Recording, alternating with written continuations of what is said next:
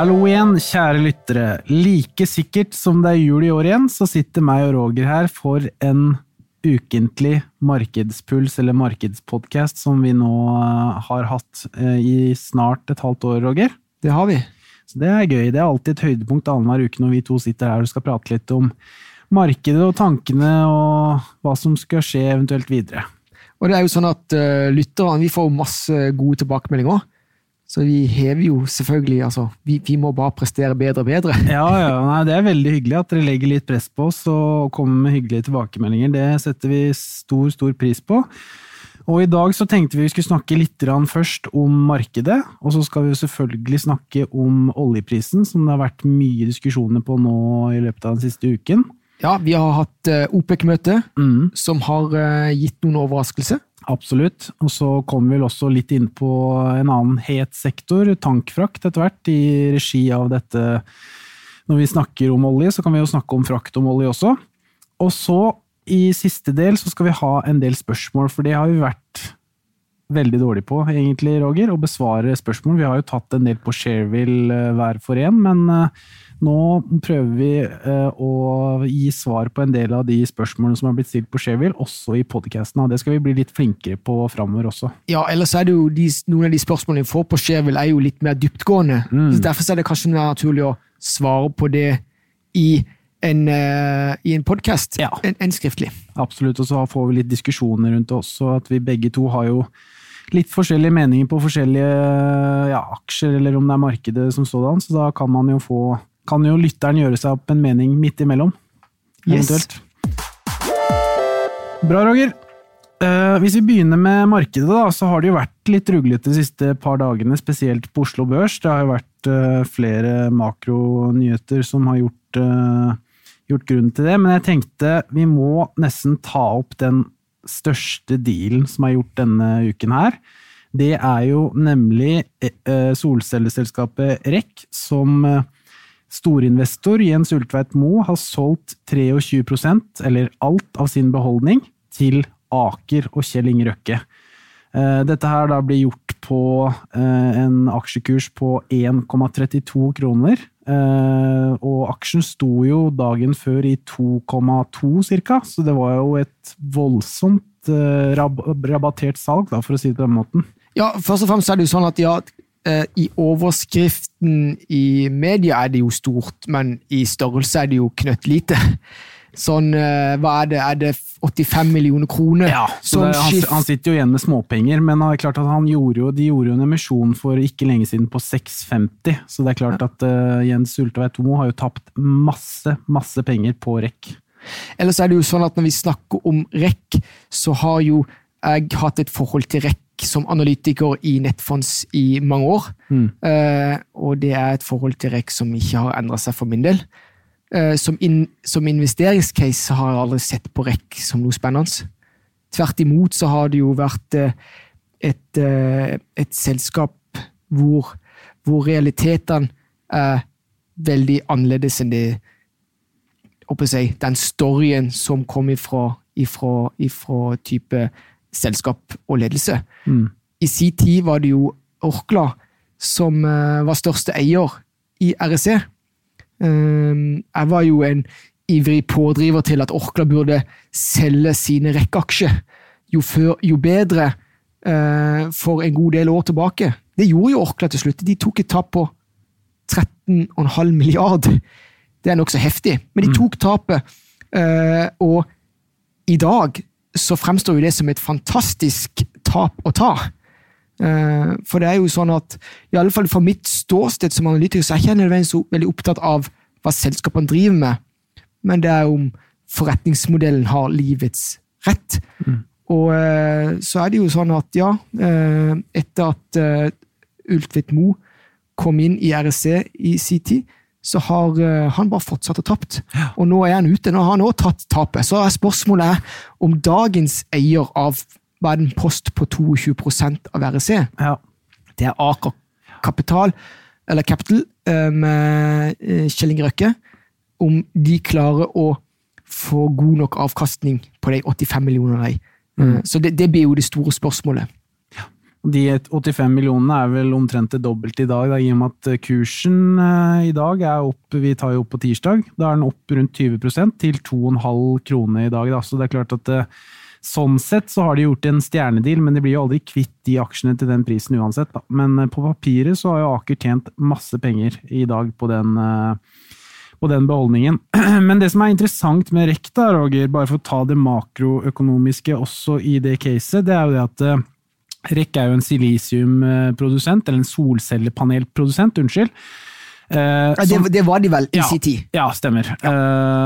Som sterkt preget av handelskrigen. De har jo hatt 2 fabrikker som det har blitt snakket mye om, denne Buttefabrikken, og ikke minst denne i Moses Lake.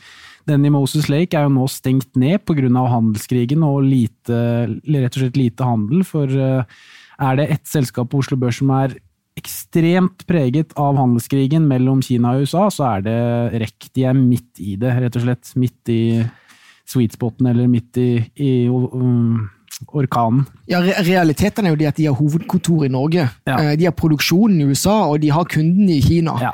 Det jo en veldig dårlig kombinasjon, ja. Spesielt i en situasjon hvor det handelskrig mellom Kina og USA. Ja. På grunn av disse tollbarrierene så jo denne fabrikken i Moses Lake stengt ned, og nå det kun denne Buttefabrikken som durer og går vel ikke på full maskin den heller. Så det klart at selskapet sliter jo ekstremt med ikke minst høy gjeld, og de sliter jo da selvfølgelig da med en veldig lav inntjening med tanke på disse straffetollbarrierene som i lys av handelskrigen. Så det klart at rent businessmessig eller fundamentalt så går jo dette her meget dårlig, og det ser jo ikke ut til å bedre seg med det første heller. Da. Nå jeg usikker på hvor høy gjelda egentlig det vel kanskje ikke det som hovedproblemet til RSC, men hovedproblemet det at de selger ikke sitt produkt. Det et ikke-eksisterende marked for det. De selvfølgelig selger noe til elektronikk, og de selger største delen til solenergi, men det jeg skal huske på at hvis en skal prøve å trekke det fram, jeg liker også å relatere det til den stilen som jeg har tillegnet meg med å kopiere Berkshire Hathaway eller Buffett, så det jo som at det et selskap hvis inntjening ikke kommer i årlige utbytte, men hvor det ligger litt lenger frem i tid, så betyr at det blir som å ha disse herne, alle fuglene, altså du har ingen i hånda, de på taket. Altså det det konseptet der, og at du som selskap ikke, på grunn av setupet, ikke styrer dine egne utfall.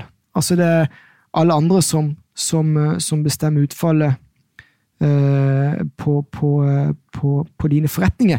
Så det ting som bare der så blir jeg skeptisk til å investere i RSC.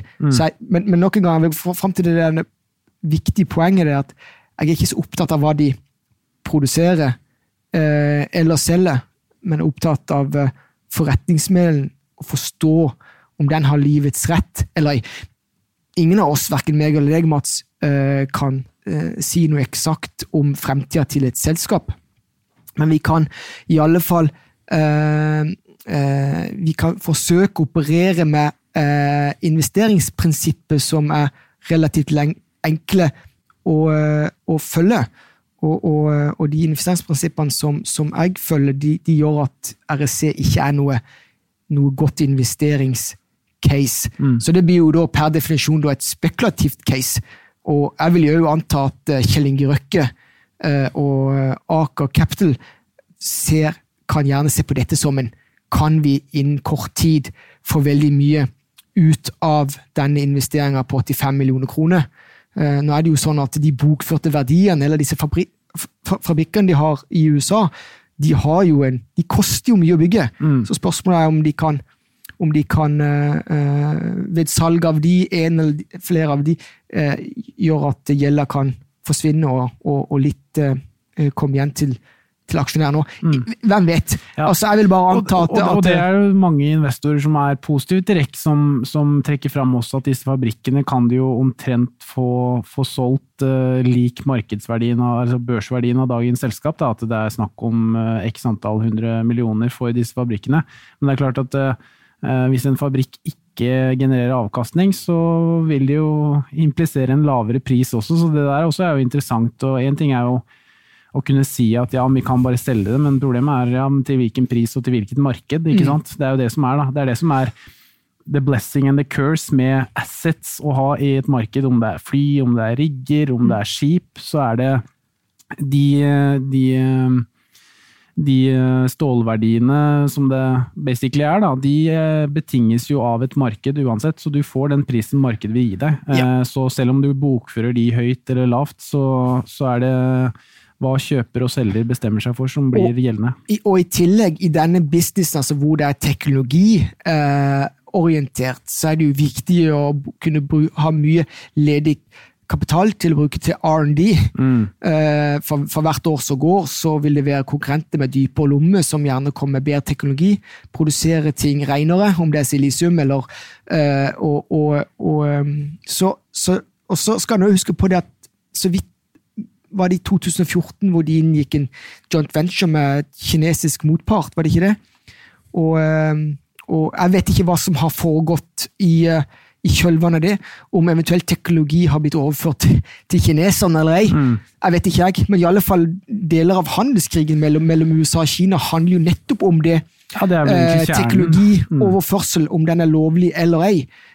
Så skal vi huske på det at så det flere momenter der som gjør i alle fall de investeringsprinsippene som jeg følger kynisk, ikke tillater meg å se på det selskapet som en investeringscase. Ja, det jo egentlig det som kjernen, Roger, i denne handelskrigen. Altså disse tollbarrierene jo litt mer på toppen. Det som den dype handelskonflikten jo denne teknologikrigen, altså krigen mellom Kina og USA i forhold til hvem som skal være stormakter fremover, og der har jo mye av temaet vært, inklusiv selvfølgelig disse avtalene med WTO, at Kina regnes som et u-land, det også jo selvfølgelig en stor del av det, men det jo blant annet det at kineserne har jo stjelt mye teknologi, de har jo dratt, de har jo vært i Norge også, sett på broer blant annet, ikke sant, og kikket og vært dypt så imponert, og norske selskaper har vist dette fram, og så 3 uker etterpå så står det en helt lik bro i Kina, som kopiert, og sånne ting har skjedd også fra USA, der det har vært flere kinesiske representanter og sett på ting, om det teknologi, om det bygg og så videre, og så har de kopiert dette her da. Så det klart at det jo irriterende å sitte og vise fram et produkt og en tjeneste som du har brukt mye tid på å utvikle og har kostet mye, og så blir det da stjelt uten noen form for kompensasjon. Så det kan jeg jo skjønne. Ja, ellers det jo et selskap som, jeg vet ikke om du fremdeles investerte i det, Elkem. De jo litt i samme, for de som har fulgt Elkems historie, det var jo i Orklas eie i sin tid, og det ble jo solgt til Kina for noen år tilbake. Nå det jo tilbake på Oslo Børs.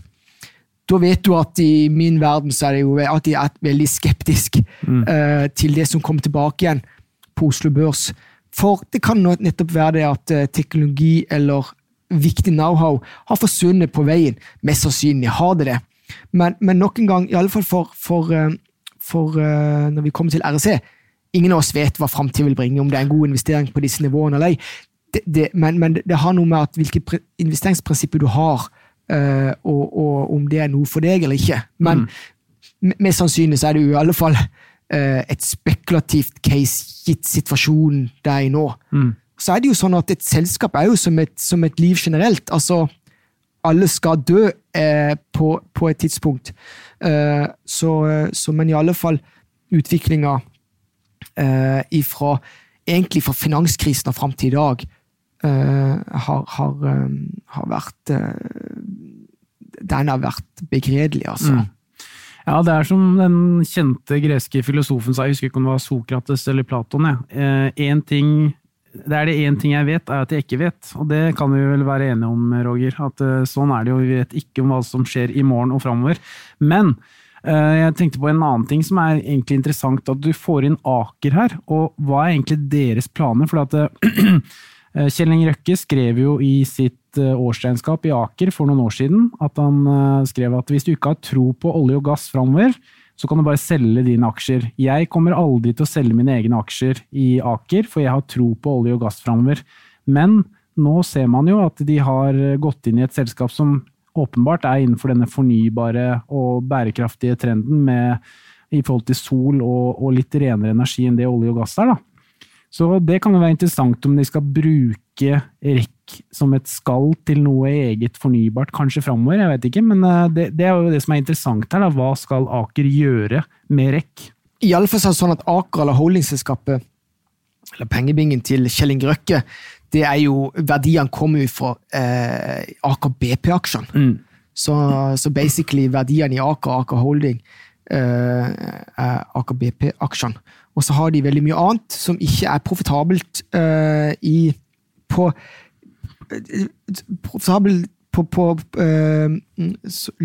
profitabelt som Aker BP. Mye innen for eksempel Aker Solutions eller Kværner, og der har de jo helt klart satt i gang, eller blitt tvunget til å sette i gang en omstillingsprosess hvor det skal være fokus på havvind og på fornybart. Innen 2030 tror jeg Aker Solutions sa at 30% av EBITDA-en dem skal være, eller 50% av EBITDA-en dem skal være grønt. Da. Nettopp. Så det klart at der har de jo satt i gang allerede store planer, som du sier. Og i utgangspunktet så det sånn at vi liker jo selskapet som evner å omstille seg. Men det jo det som fordel med å være investor, at omstillingsprosessen der ikke så nødvendigvis så komplisert, for du kan jo eventuelt bare selge dine eierandeler i det enkelte selskapet og skifte det kjapt over til noe annet.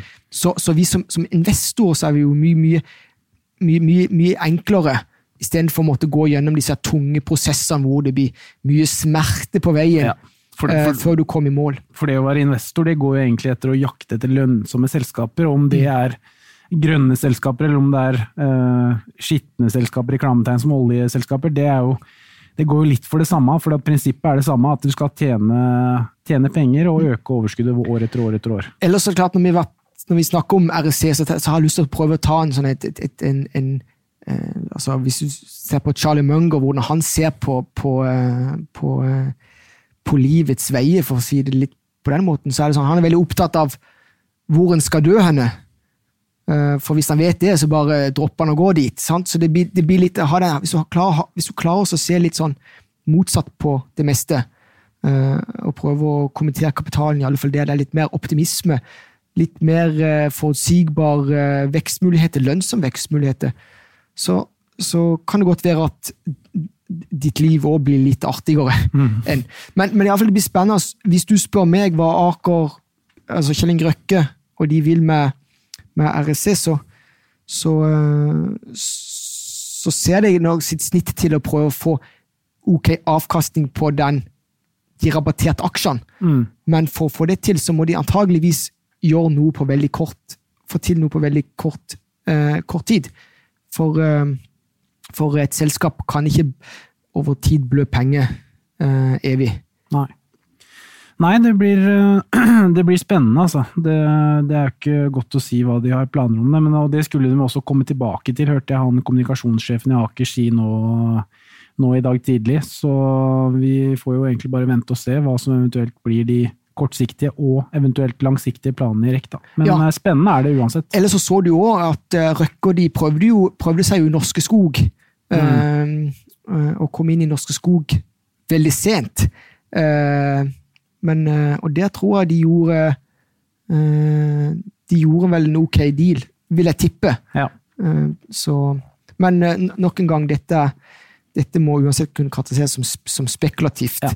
Det positive da med å få inn Aker kontra Jens Ulltveit Moe at Aker-konsernet har jo mye dypere lommer enn det Ulltveit Moe har, så hvis det behov for penger, om det pengeinnhenting, altså emisjon, eller om det investeringer, så det I hvert fall kapital å hente der. Definitivt. Så det klart at det jo positivt, og det tror jeg litt av grunnen til at aksjene såpass mye opp I dag også på grunn av dette oppkjøpet.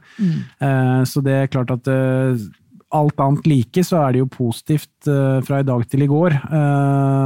Eller fra i går til i dag, så det jo positivt at Aker hovedeier i REC kontra IL Syltveit Mo, da, med tanke på kapitalen og ressursene det systemet har kontra Jens Syltveit Mo.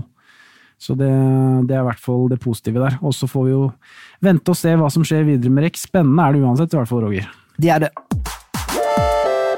Yes, og så var det olje. Det har vært interessant den siste uken. Det har jo vært et OPEC-møte i Wien på fredag i forrige uke, eller torsdag og fredag forrige uke. Og der ble det etter syvende og sist enighet om et nytt kutt på ytterligere 500 000 fat per dag på oljeprisen, og da, for de som husker tilbake fra forrige møte, så ble det enighet om et kutt på 1,2 millioner fat, så hvis man da plusser på en halv million fat til, så vi på 1,7 millioner fat per dag i kutt, som da OPEC pluss Russland blitt enige om. Men så kom det også en gulrot, Roger, på slutten her, at i tillegg til disse 1,7 millioner fatene, så skal Saudi-Arabia alene kutte 400 000 fat ytterligere selv per dag, og da vi oppe på 2,1 millioner fat. Det som pisken her, eller litt den flipsiden på det, at disse kuttene bare varer ut mars 2020, så det røffelig regnet 4 måneder med de 400 000 fatene ekstra, men det klart, det kan jo fortsette hvis Saudi-Arabia ikke får den prisen de ute etter. Så da vi oppe på 2,1 millioner fat i kutt fremover, Roger, og det må jo sies å være en overraskelse fra OPEC. Ja, Saudi-Arabia kommenterer seg til mer fordi at de ønsker at alle OPEC-medlemmer, spesielt Irak, skal overholde sin avtalte forpliktelse. Og det har det jo ikke vært til nå, sant? Så dette det. Men samlet sett så jo dette litt i tråd med det både du og meg investert i oljerelaterte selskapet. Du i Panoro. Panoro, Petrotal, et kanadisk selskap. Så du den enden med små oljeselskap, mens jeg jo på motsatt side, hvor jeg har mye investert i Equinor. Og dette jo veldig fordelaktig for oljeprodusenter, spesielt de som har kontantstrøm i dag. Den skal også si det at grunnen til at vi har sett for oss at OPEC og Russland, eller spesielt OPEC kommer til å sørge for balanse i markedet fordi at Saudi-Arabia har jo nå, eller skal børsnotere Saudi Aramco. Nå jo prisen nå satt, og for å gjøre en sånn børsnotering av Saudi Aramco så attraktiv, så må du jo sørge for gode betingelser for selskapet på mellomlang sikt også, litt lenger frem i tid. Og det noe som kommer til syne her i denne dealen. Og det hjelper jo alle andre oljeselskaper. I tillegg skiferprodusentene i USA. Så dette vi ble vel i bunn og grunn ikke overrasket. Men det får konsekvenser, det positivt for oljeproduserende selskapet, og så det også positivt for de som driver med oljefrakt til havs. Og det vel sånn at 40% av oljen transporteres jo til havs. Og det som kjensgjerningen her, det at hvis det går mindre oljefat ut av Midtøsten, som i utgangspunktet skal til Asia, så må jo den frakten gå fra andre plasser. Og da det gjerne fra USA til Asia. Så det blir lengre fraktdistanse. Så det jo da, alt annet like, det jo veldig bra for tankselskapene. Og det har jo vært en fest uten like, Roger. Jeg så jo forresten at din venn som var her og presenterte Frontline, toppsjefen i Frontline, Robert Wide McElroy, han har jo nå aksjer i Frontline for over 100 millioner kroner. Det jo helt voldsomt. Nå det jo sånn at vi liker jo ledere som eier aksjer i eget selskap. De skulle vi jo hatt flere av. Og hvis du bare ser på de store statlige selskaper på Oslo Børs, så har de har noen avsindige lønninger. Det er bare, alt er jo relativt, men de har heftige lønninger, men de burde jo virkelig kommentere mer av sin lønn til å kjøpe aksjer i eget selskap. Så der er jo han, han er jo i så fall et foregangsperson. Virkelig. Ja. Han har jo klinket til og gjort flere. Nå var den siste meldingen som kom i går, det var noen opsjoner som han skal innløse også, og han klinket jo til med et innsidekjøp på over 20 millioner her for en ukes tid tilbake siden, så det er klart at han kommenterer voldsomt til Frontline, og da åpenbart gir jo et signal på at han har tro på tankfraktmarkedet i lang tid fremover. Da. Ja, og vi var vel også innom nye sjefen i Orkla. Han har jo kjøpt aksjer i Orkla, og det er veldig positivt. Så Oslo Børs trenger flere sånne type ledere. Helt klart, og når det gjelder disse fraktratene, så har jo de vært helt voldsomme, Roger, i høst. Det har jo vært rater som det ble jo gjort slutninger, ikke nok veldig få, på rundt $300,000, som var jo helt eventyrlig. Hvis man tenker på at en båt har en break-even, altså at man går i null på rundt 20,000, og du får inn $300,000 for dagen, så blir det innmari god butikk. Nå har riktig nok ratene falt ned mye, men du har fortsatt rate på rundt $90,000 dagen, og med en break-even som sagt på 20, så ligger du på rundt $70,000 rett i fôret på disse tankfraktselskapene PT, og det er jo røftlig regnet en 630,000 norske kroner hver eneste dag, så det er klart, da genereres det mye penger. Ellers er det jo også sånn at vi skal jo alltid snakke om nedsiden på potensielle investeringer, så det er jo klart at handelsro dempet vekstimpuls i verdensøkonomien. Dette er jo ikke bra for noen, ei heller selvfølgelig skipsfrakt. Så skal alltid huske på det, men utgangspunktet så er det flere momenter som er veldig fordelaktig for i alle fall det shipping-segmentet. Ja. Når du kommer til tørrlast og container og sånt, så er det er litt mer it's complicated, vil jeg da si det. Og der ligger jo også litt av grunnen til denne voldsomme festen i tank, er jo som du sier, de litt lengre fraktrutene, og at det fortsatt er en ålreit etterspørsel etter olje. Det guides jo 1,3 millioner fat vekst per dag for neste år, og 1,2 for 2021. Så det er klart at etterspørselen ser PT relativt stabil ut etter olje, samtidig som at flåtebalansen, altså antall båter som ligger i bestilling, er historisk lav. Den er vel på det laveste nivået siden 1997, synes jeg så i Frontline sine kvartalsrapporter. Så det er klart at på tankfrakt og på disse VLCC-båtene så ser jo markedet stramt ut, sånn som du sa, Roger, med lengre fraktdistanser, så trenger man jo mye flere båter på havet, for det tar mye lengre tid å frakte olje fra A til B. Men når det ikke kommer båter før om 1 til 2 år, så blir det press på ratene. Og det er jo, hvis vi går på de mer pressede segmentene, som du sa, du snakket om tørrbulk og ikke minst container, der er det jo alt for mange båter per i dag, og det bygges fortsatt for mange. Så der må det jo skrapes båter for å få en mer stramhet i markedet enn hva det er i dag. Da. Så det er også mye av grunnen til at disse ratene i tankfart er såpass bra nå, for at det bygges ikke båter, altså det kommer ikke noe særlig båter til markedet nå før om 1 til 2 år. Da. Og det er klart at det setter jo en sånn stopper på at ratene kan falle for mye, da. Ellers er det jo sånn, vi kunne jo snakket en evighet om shipping, men vi skal prøve å gå over til andre temaer i løpet av denne her, det lille timen vi skal ha. Men for de som ønsker å lære mer om shipping, meg og deg, Mats, vi har jo hatt besøk av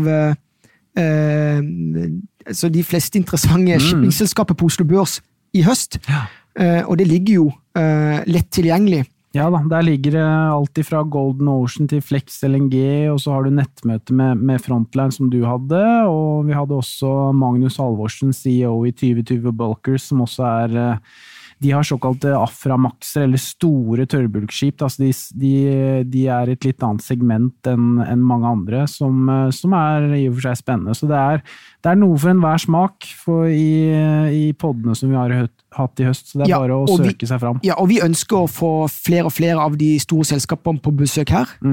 Og hvorfor burde de komme her? Jo, fordi at vi har jo da, var det i forrige måned vi passerte DNB, hvis vi bare tar handel på børs, så vi blitt største norske meglerhus. Og da det jo naturlig at våre kunder får tilgang på de største selskapene nå. Og dere som hører på og kunder også jo aksjonærer i disse selskapene, så det klart at selskapene selv jo veldig interessert i å komme og fortelle hvordan det faktisk går til dere som hovedeiere i selskapet, så det skulle jo bare mangle sånn sett, Roger. Ja, og det jo som sagt, det jo alt dette handler om i bunn og grunn med en ting, det tilegne seg kunnskap, bruke den best mulig, og det skal vi prøve også i alle fall legge til rette for. Ja. Bra, Roger. Da tror jeg vi egentlig bare kan gå over på spørsmål. Nå har vi passert halvtimen.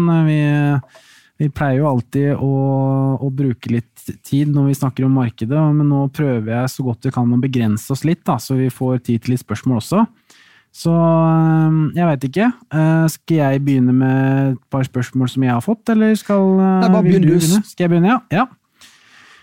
Ja, da har jeg fått et spørsmål, vi har jo akkurat snakket om tank, men jeg kan jo ta det også. Jeg har fått et spørsmål på Shareville fra en som heter MPK, og han spør om Hunter. Hva mitt grunnlag i å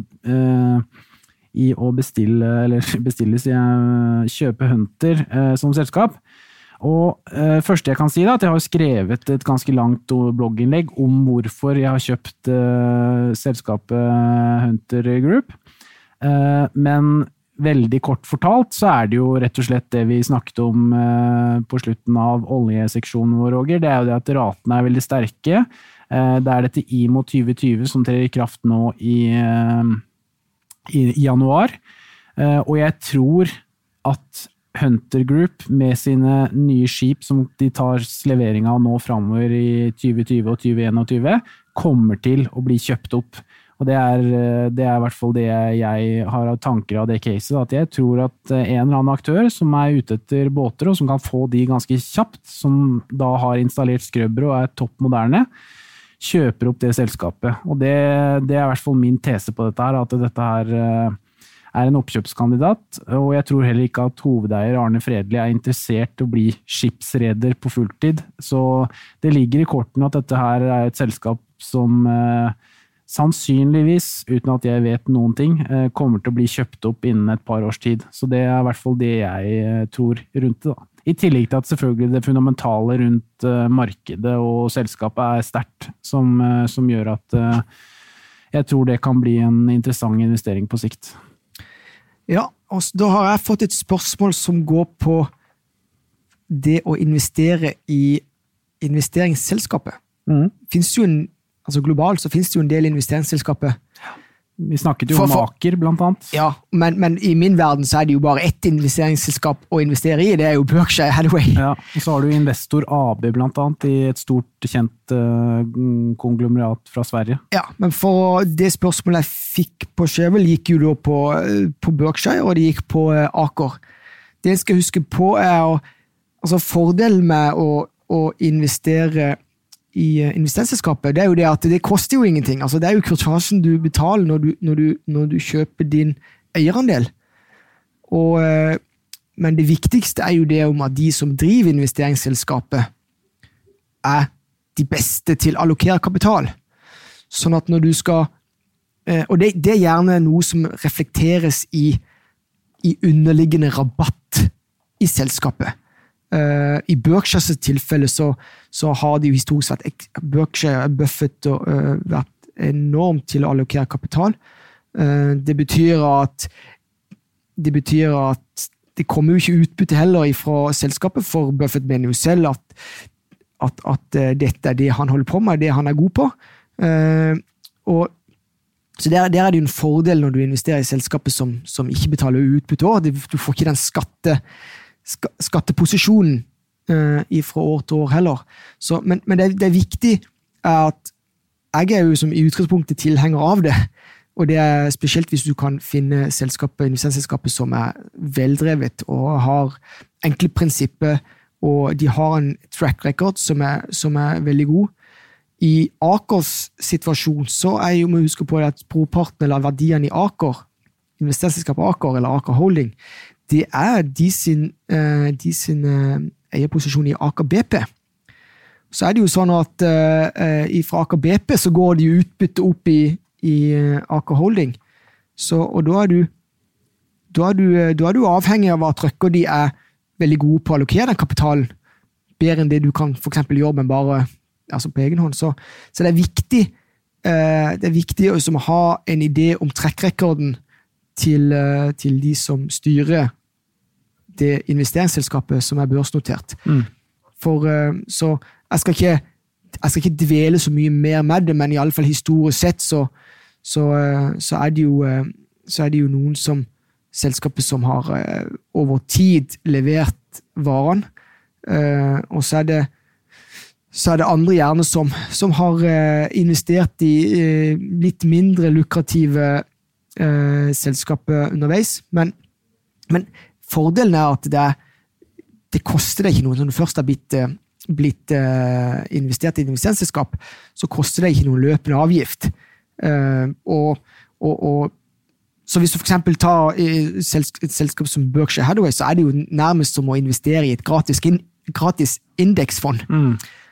Så i alle fall så det jo ikke noe annerledes og du må prøve å sette deg inn i og se på hva resultatet har blitt skapt. Du kjøper et management, rett og slett. Du gjør det. Så, men i alle fall på Oslo Børs så det jo det nærliggende jo Aker Holding. Det som greia med Aker Holding, det jo at likviditeten ikke heller så veldig god. Så der har du jo en liten rabatt. Men så det jo spørsmålet det at vil den rabatten kunne minskes inn, eller skal den være sånn som den har vært historisk, eller ei. Det en annen ting, men i alle fall så det for meg like interessant å investere i investeringsselskapet som det å investere i enkeltselskapet. Ja, så har jeg fått et spørsmål fra Mr. Hunter. Han lurer på kontantandelen min. Han lurte på hvorfor jeg hadde så høy kontantandel, og det snakket jo litt om Bjørn Erik i forrige podd også, Roger. Nå har riktig nok jeg redusert min kontantandel fra 28% ned til 20%, for at jeg har kjøpt litt mer Panoro, jeg har kjøpt litt mer Petrotal, oljeselskaper, og jeg har kjøpt litt mer Hunter, og i tillegg til det så har jeg da kjøpt en liten sånn morsom post i riggselskapet Norton Drilling, som da Fredriksen sitt nye riggselskap. Det mer en sånn veldig kortsiktig julerally, litt morsom posisjon for å krydre porteføljen min litt. Så jeg ser ikke noe spesielt bedring i dette riggmarkedet, bare så det sagt, men Fredriksen gikk inn med penger i forrige uke, og da heiv jeg meg på, rett og slett, bare for da vet jeg at finansieringen i hvert fall sikret ut 2020, så da har man i hvert fall ingen risiko for en snarlig emisjon, som det verste i sånne type selskaper. Og litt av grunnen til at jeg også hadde så høy kontantandel som det var da Mr. Hunter skrev på veggen min, det var jo på grunn av at jeg hadde solgt 85% av min beholdning i Hemfosa, som nå da blir kjøpt opp av det svenske eiendomsmeglerforvalterselskapet SBB. Og jeg valgte da for å sikre en del gevinst, så valgte jeg da å selge av 85% av den posisjonen, og det utgjorde en del av min portefølje, for det var en ganske stor post. Så det var litt av grunnen til at den var kunstig høy i en periode, men allikevel så har jeg rundt 20%, så det jo litt av grunnen som vi snakket om tidligere også, Roger, at du velger å være fullinvestert stort sett hele tiden. Bjørn Erik også jo det via rentefond. Hvis han litt skeptisk til markedet, så går han i rentefond. Jeg litt mer det at jeg liker da å akkumulere litt cash for eventuelt kunne se muligheter da. Om det da skulle være å fylle på eksisterende posisjoner som jeg stort sett har gjort nå, eller å ta nye litt morsomme muligheter, eller litt større bets da, men sånn som jeg har gjort det nå, at jeg har fylt på en del av de posisjonene jeg har tro på, Og jeg har selvfølgelig kjøpt det nye oljeselskapet Petrotal, men fylt på i mange av de selskapene som jeg har tro på fremover. Og så har jeg da fortsatt en ganske stor andel cash for å se på eventuelt muligheter fremover. For jeg finner ikke noen sånn helt klare muligheter til å fullinvestere meg i PT. Da. Ja, og mitt neste spørsmål, eller et av de jeg har fått nylig, det går jo på sjømat. Om noe så det sjømat som jeg tyngst vekta mot, og spesielt ett selskap, det Movi. Men jeg får et spørsmål om Atlantic Sapphire. Det har jo jeg ikke investert i. Nei. Og det er jo landbasert i Miami.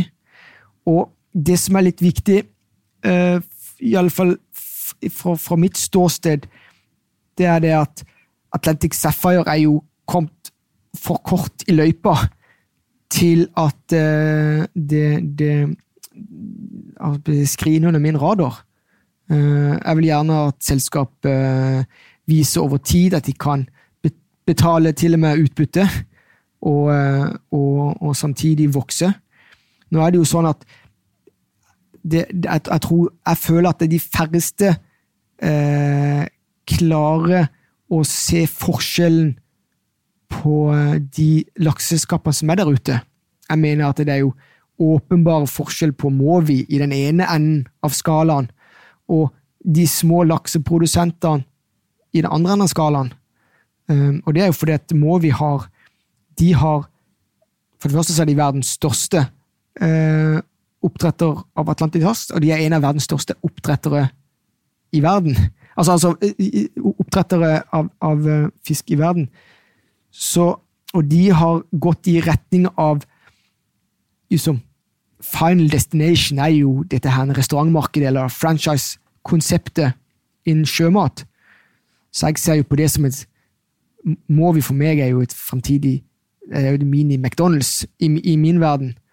Mens de som skal ta ting på land, sånn som Atlantic Sapphire, de ser jo på, for det første så det jo en god profitt i bransjen nå, og det som dilemma med dagens produksjon av Atlantisk laks, det jo det at det blir stadig høyere kostnader spesielt på biologi eller på avlusning, og det kostnader som disse som driver med landbasert oppdrett i utgangspunktet skal kunne bli kvitt, i tillegg til at kanskje det som den virkelig drivende faktoren eller pådriveren for oppdrett til land, det at det å ha produksjonen der kundene, så du slipper frakte rundt, det i alle fall visjonen til Atlantic Sapphire. De skal ha storskala landbasert oppdrett i USA.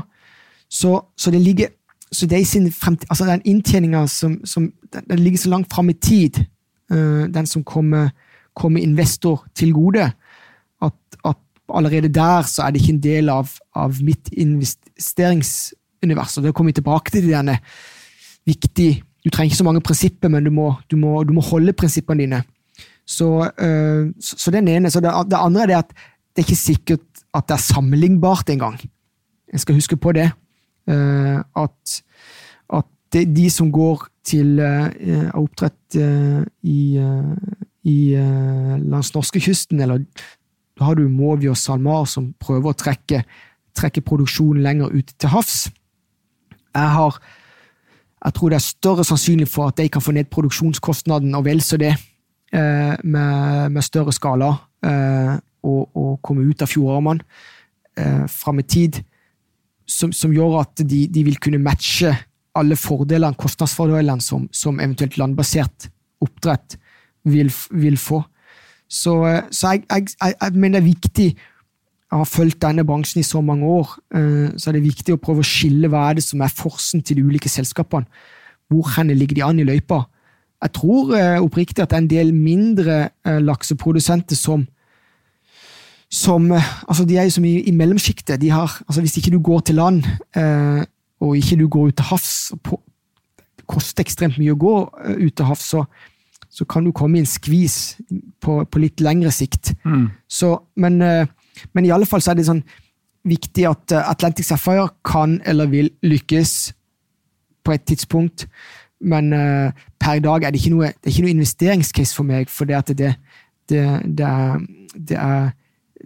den inntjeningen ligger så langt frem i tid, den som skulle komme oss investorer til gode. Og så har jeg bare veldig sansen for selskapet som er helt i front i sin industri. Spiller nummer 1 og nummer 2 liker av naturlige årsaker.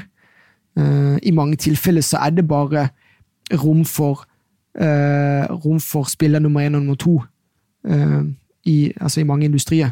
Og enn så lenge så Movi i min verden det en no-brainer, gitt at de har kommet så langt i prosessen med å komme til det final stoppested, restaurant og sånn annen ting, det som går på transport, hvis du går på filosofien blant Atlantic Sapphire, det med å produsere det der kundene, så du slipper å frakte fisken rundt om i verden. Det en skal huske på, flyindustrien viktig av hensyn til teknologiutvikling i verden, det det ene. Så jeg ser ikke for meg at den stopper, men at ting blir mer effektivt, drivstoff effektivt, og så det jo det at en viktig del av løsningen for flyindustrien jo selvfølgelig å optimalisere kapasiteten på et hvert fly, og da jo selvfølgelig frakt av mat, som det ekstrem skala på. Den dag i dag så det jo laks, det fraktes jo enormt med laks på fly, sånn at du kan optimalisere flyvninger nå. Så det ikke bare å det flere, jeg vil frem til at det så mange innfallsvinkler på de problemstillinger eller visjonene som kommer kanskje fra Atlantic Sapphire, altså som jeg tror det som går på biologi kommer jo Movi og SalMar, de som går til havs, kommer til å forbedre den situasjonen og skalavirksomheten. Altså dette et marked, altså uansett så trenges det oppdrett til land, det trenges oppdrett til havs, altså for å møte etterspørselen, for det fordel med Atlantic laks at det en billig proteinkilde. En proteinkilde hvis bare blir billigere. Og verden skal mettes. Så og ikke minst en fettkilde på omega-3 også, det også en viktig ting som du også får i laks kontra biff og kylling. Ja, og så det jo det at laksen har jo den egenskapen den kan spises og konsumeres til alle døgnets tider. På samme måte som at Coca-Cola kan konsumeres til alle døgnets tider. Om det til frokost, eller om det til lunsj, middag, kvelds, til selskap ikke minst. Husk på det, en av de viktigste, altså det billig proteinkilde, men det karakteriseres som en veldig fin rett på et hvert bord. Ja. Så det så mange egenskaper der som veldig fordelaktig for laks, om de blir produsert til lands eller til havs. Bra, Roger. Da har jeg fått et spørsmål fra JMP516. Hvorfor liker du best næringsaktører kontra boligbyggingsaktører? Og så har han også et ekstra spørsmål på hva jeg tenker om Entra. Ja, hvis jeg går inn på akkurat det første spørsmålet, hvorfor jeg liker næringsbygg kontra boligbygg, så kan jeg vel egentlig ta utgangspunkt i boligprisstatistikken, Roger, som kom nå den 1. desember, som viser en nedgang. Og dette her varierer jo veldig, det jo opp og ned 2-3% hver eneste måned i forhold til hvor mange nybygg og hvor mye leiligheter og så videre som kjøpt og solgt, og det avhenger av at altså det får meg til å tenke at boligbygging veldig syklisk, at det bygges ekstremt mye boliger i gode tider, sånn som det har vært nå, rentene har vært lave, det har vært billig finansieringskost, folk har kjøpt nye boliger, og mange har også kjøpt på spekk for å leie ut, og da det kjempegreier å være aksjonær i en boligbygger, typisk Selvåg bolig, eller Veidekke, eller Solon, eller hvem det skulle være. Men på lengre sikt så synes jeg at næringsbygg mye mer interessant, for hva et næringsbygg? Jo, det et stort bygg som ligger fortrinnsvis sentralt til, enten i forhold til sin funksjon, om det et sykehus, om det en barnehage, eller om det et kontorbygg som vi sitter i, Roger. Og disse byggene leies da ut på lange kontrakter til solide motparter, om det da staten i forhold til sykehus, om det private barnehager, eller om det til Nordnet, eller om det til Pareto som sitter i kontorlokaler litt mer sentralt inne i byen. Og poenget da at du da som aksjonær vil få en visibilitet på inntjeningen din, fordi at disse kontraktene som gjøres da med næringsaktører ikke uvanlig at de gjøres på mellom 5 til 10 års lange kontrakter, som gjør da at hvis du har et bygg i sentralt beliggende strøk, som tilnærmet 100% utleid i 10 år frem i tid, så vil du da som aksjonær få en fremtidig inntjening i selskapet som gjør at jeg føler meg mye mer trygg, og du ikke bundet opp mot at hvis du for eksempel en boligbygger, så du avhengig av å hele tiden sette i gang nye prosjekter, for da du ferdig med en gang du har bygd en leilighet og solgt ut den, så tar du gevinsten, og da starter du egentlig på null igjen. Mens som næringsbyggsaksjonær, så kan du heller flyte litt på at det hele tiden utleide bygg som gir en forutsigbarhet i kontantstrømmen. Og så lenge ledelsene proaktive nok til å fornye disse kontraktene, og gjerne plusse på litt ekstra i forhold til inflasjon og så videre, så vil du hele tiden, hvis ledelsen flinke nok da, kunne bare sitte og flyte på at det kommer en jevn kontantstrøm inn år etter år, som gjør at utbyttekapasiteten til disse næringseiendomsselskapene stabil over lang tid. Det gjelder også i litt mer økonomisk vanskelige tider også, så viser det seg at disse næringsbyggsaktørene fortsetter å gjøre det relativt bra, for at selv om man hører om masse konkurser og så videre, så går stort sett det meste videre. Det egentlig et fåtall av ting og tang som går konkurs selv i vanskelige økonomiske tider. Men hvis du sitter på en boligbygger, og det dårlige tider, og folk begynner å slite litt med å betale gjeld og så videre, så stopper jo prosjektene med en gang. Og da vil jo da selvfølgelig også da utbyttene og lønnsomheten stoppe i disse boligbyggerprodusentene. Så det sikkerheten jeg ser på når jeg ser på disse næringsbyggsaktørene som jeg tiltekkes av, og du får muligens en litt kjedeligere avkastningsprofil, at det bare tikker og går. Du får ikke disse store svingningene, at hvis det 2-3 år med kjempemarked der det bygd masse boliger, så vil du få super utbytter, og alt bare fryd og gammen, men du vil få en forutsigbarhet og en sikker inntjening over tid, da. Og det priser jeg i min portefølje og innenfor min strategi. Da. Så det litt av grunnen til at jeg foretrekker næringsbygg kontra rene boligbyggere. Da. Ellers det jo sånn at all bygging det jo regulert marked. Det blir jo ikke nødvendigvis mer av landområdet til å bygge på heller. Og så det jo også at når alt kommer til valuation, så det jo underliggende rentenivå jo veldig gunstig for eiendomsselskapet. Halverer renta seg, så dobler prisen seg. Altså, så det mange du ser også nå, så det har vært urolig i markedet, så har jo disse her eiendomsselskapene har jo hatt en eventyrlig utvikling, men det jo en utvikling som du skulle nesten forvente også. Så det jo en spennende type selskap å ha i en portefølje, fordi at de har noen særegne egenskaper ved seg da. Ja, og det jo en portefølje som, altså det jo egentlig en aksjeportefølje, da, at hver aksje jo en eiendom da, som genererer avkastning, det jo egentlig det altså om det Hemfosa eller om det Hovedstaden eller hvem det for noe, så kjøper de bygg til en pris, og så satser de på en avkastning på etter finansieringskost på mellom 3-6%. Da. Altså at de da genererer en avkastning på egenkapitalen på mellom 3-6% per bygg. Og det blir klart at over tid, hvis de får leid ut disse kontraktene, eller får leid ut disse lokalene over tid, så blir det penger av sånt på 5, 10 og 15 års sikt.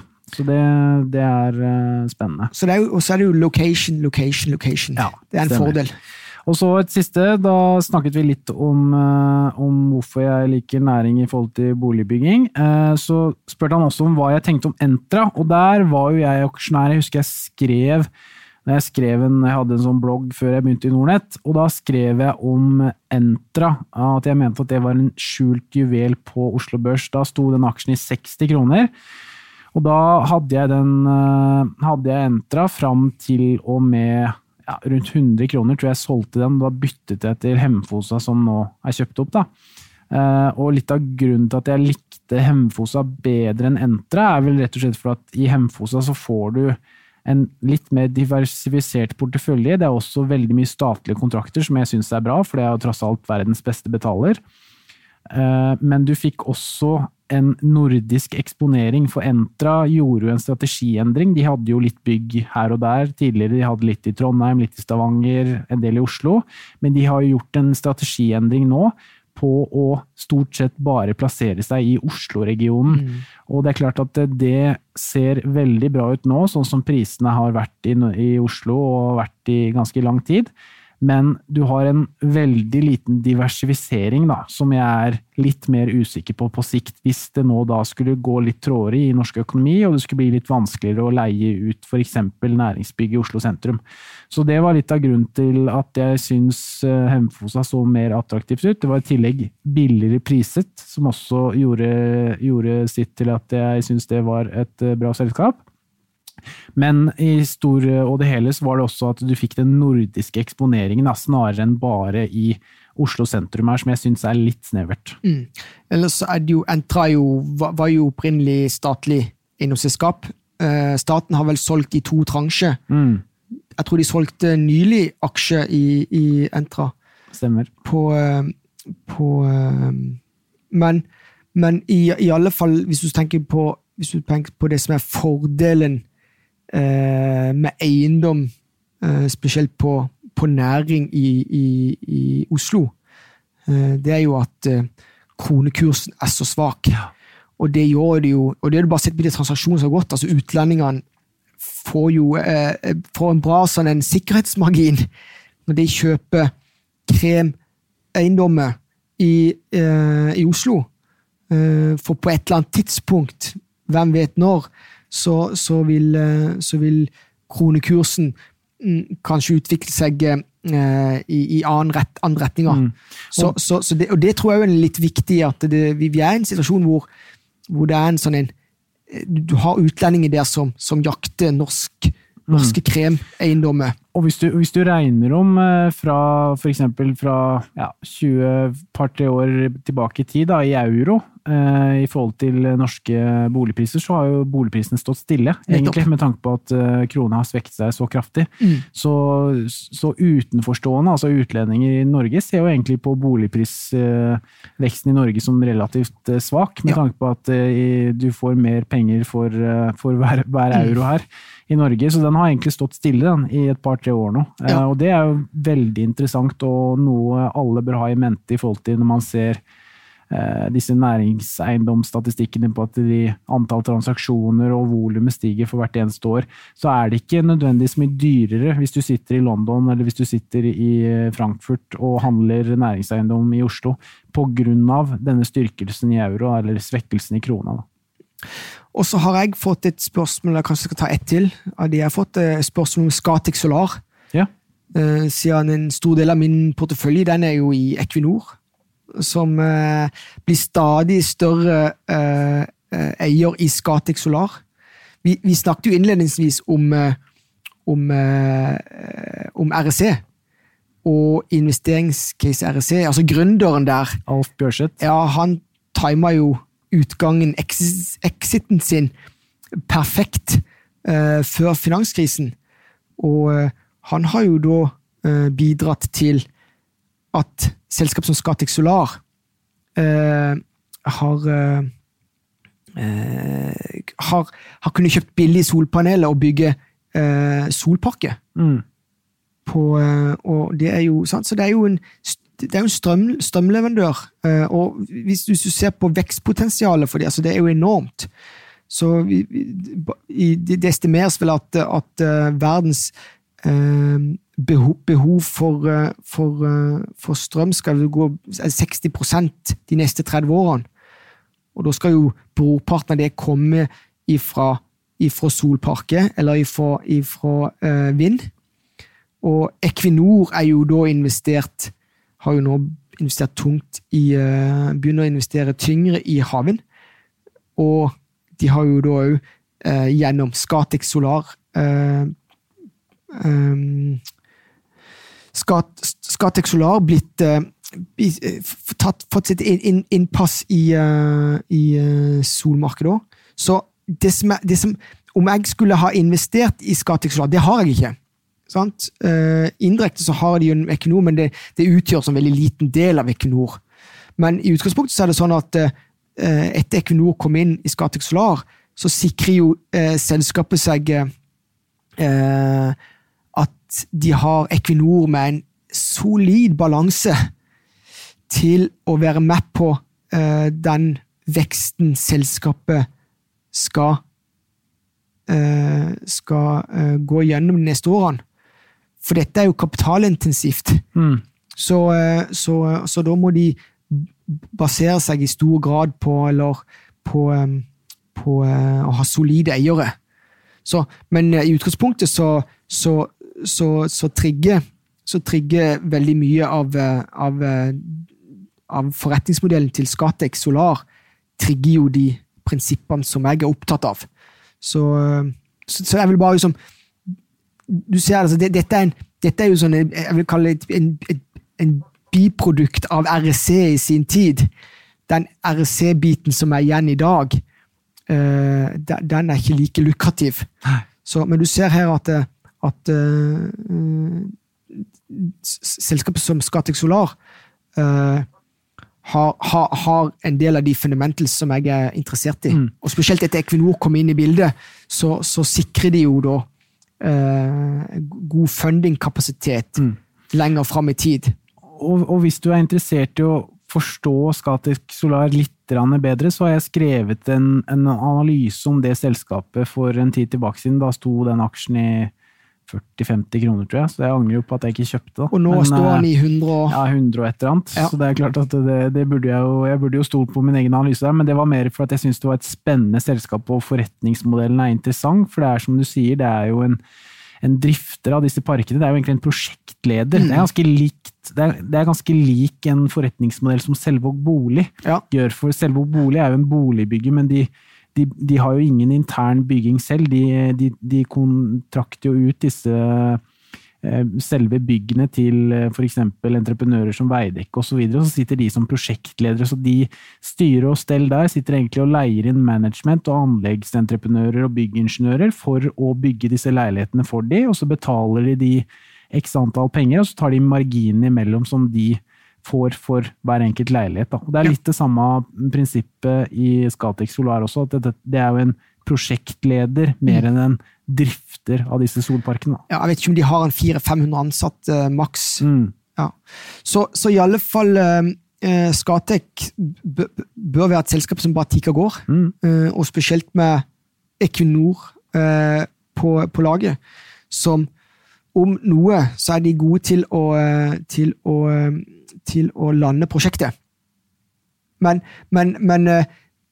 det som positivt her, at de har forholdene ligger godt til rette for at de kan bygge videre på den forretningsmodellen de har i dag. Så det kommer sikkert problemer underveis. Det kan være politiske problemer. Husk på det at disse herne, der solen det jo Brasil, så det flere litt sånn politisk vanskelige regioner. Ja. Så en må anta at det dukker problem opp underveis også. Ja, bra Roger. Da tror jeg vi ferdige. Da ble det en god halvtime med spørsmål også fra kundene. Det setter vi jo veldig pris på, så fortsett gjerne å sende spørsmål til oss, enten om det på Twitter, eller om det på Shareville, eller om det andre steder. Så skal vi gjøre så godt vi kan for å få svart på dem både her i podden og selvfølgelig direkte på Shareville og Twitter og alle andre sosiale kanaler.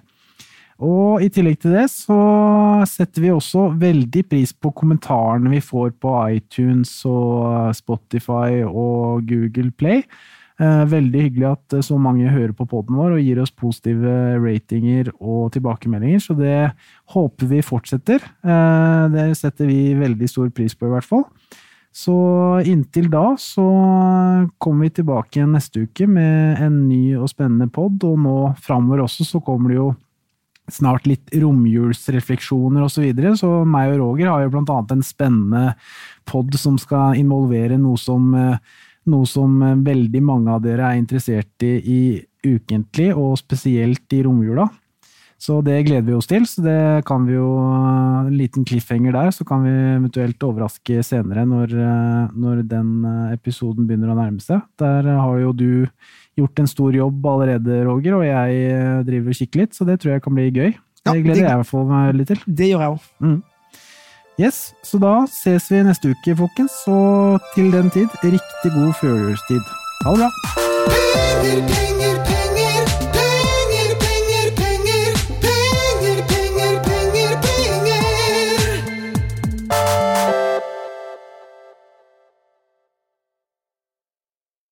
Denne podcasten skal anses som markedsføringsmateriell, og innholdet må ikke oppfattes som en investeringsanbefaling. Podcasten kun ment til inspirasjon og informasjonsformål.